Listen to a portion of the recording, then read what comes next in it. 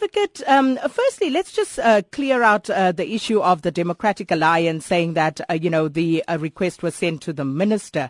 How exactly does the process work? Who receives it and what happens from there on in?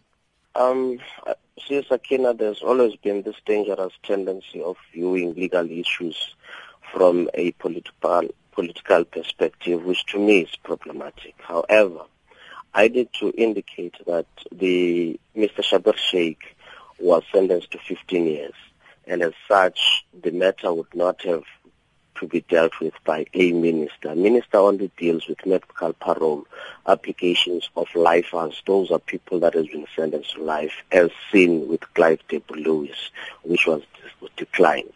Now, in respect of this one, the department received a correspondence from the Medical Parole Advisory Board, which sought advice after they received a request from Mr. Schabir Shaik's lawyers for conversion of his medical parole to ordinary parole. Now, I also need to indicate that that is unprecedented, and there is no legal provision for such a conversion. But the department is studying the matter, looking at the available applicable laws and regulations, and it will then prepare an advice to the board, but the decision will be taken by the parole board.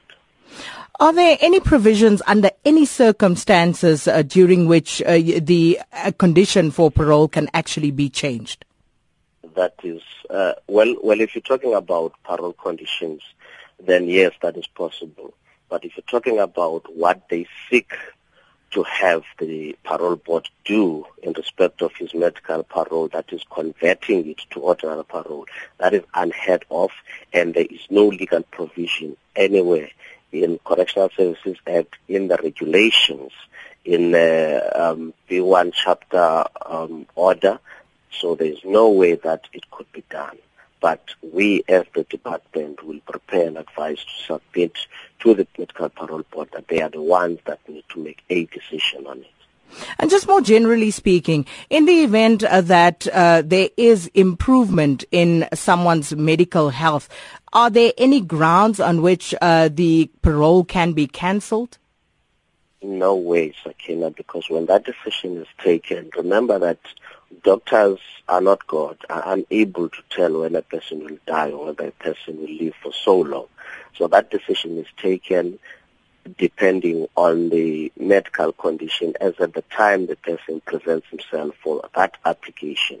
So in our law, there is no such a provision. So if you recover miraculously, you are out there on medical parole, we can't then take you back and say, go on and serve the rest of your sentence.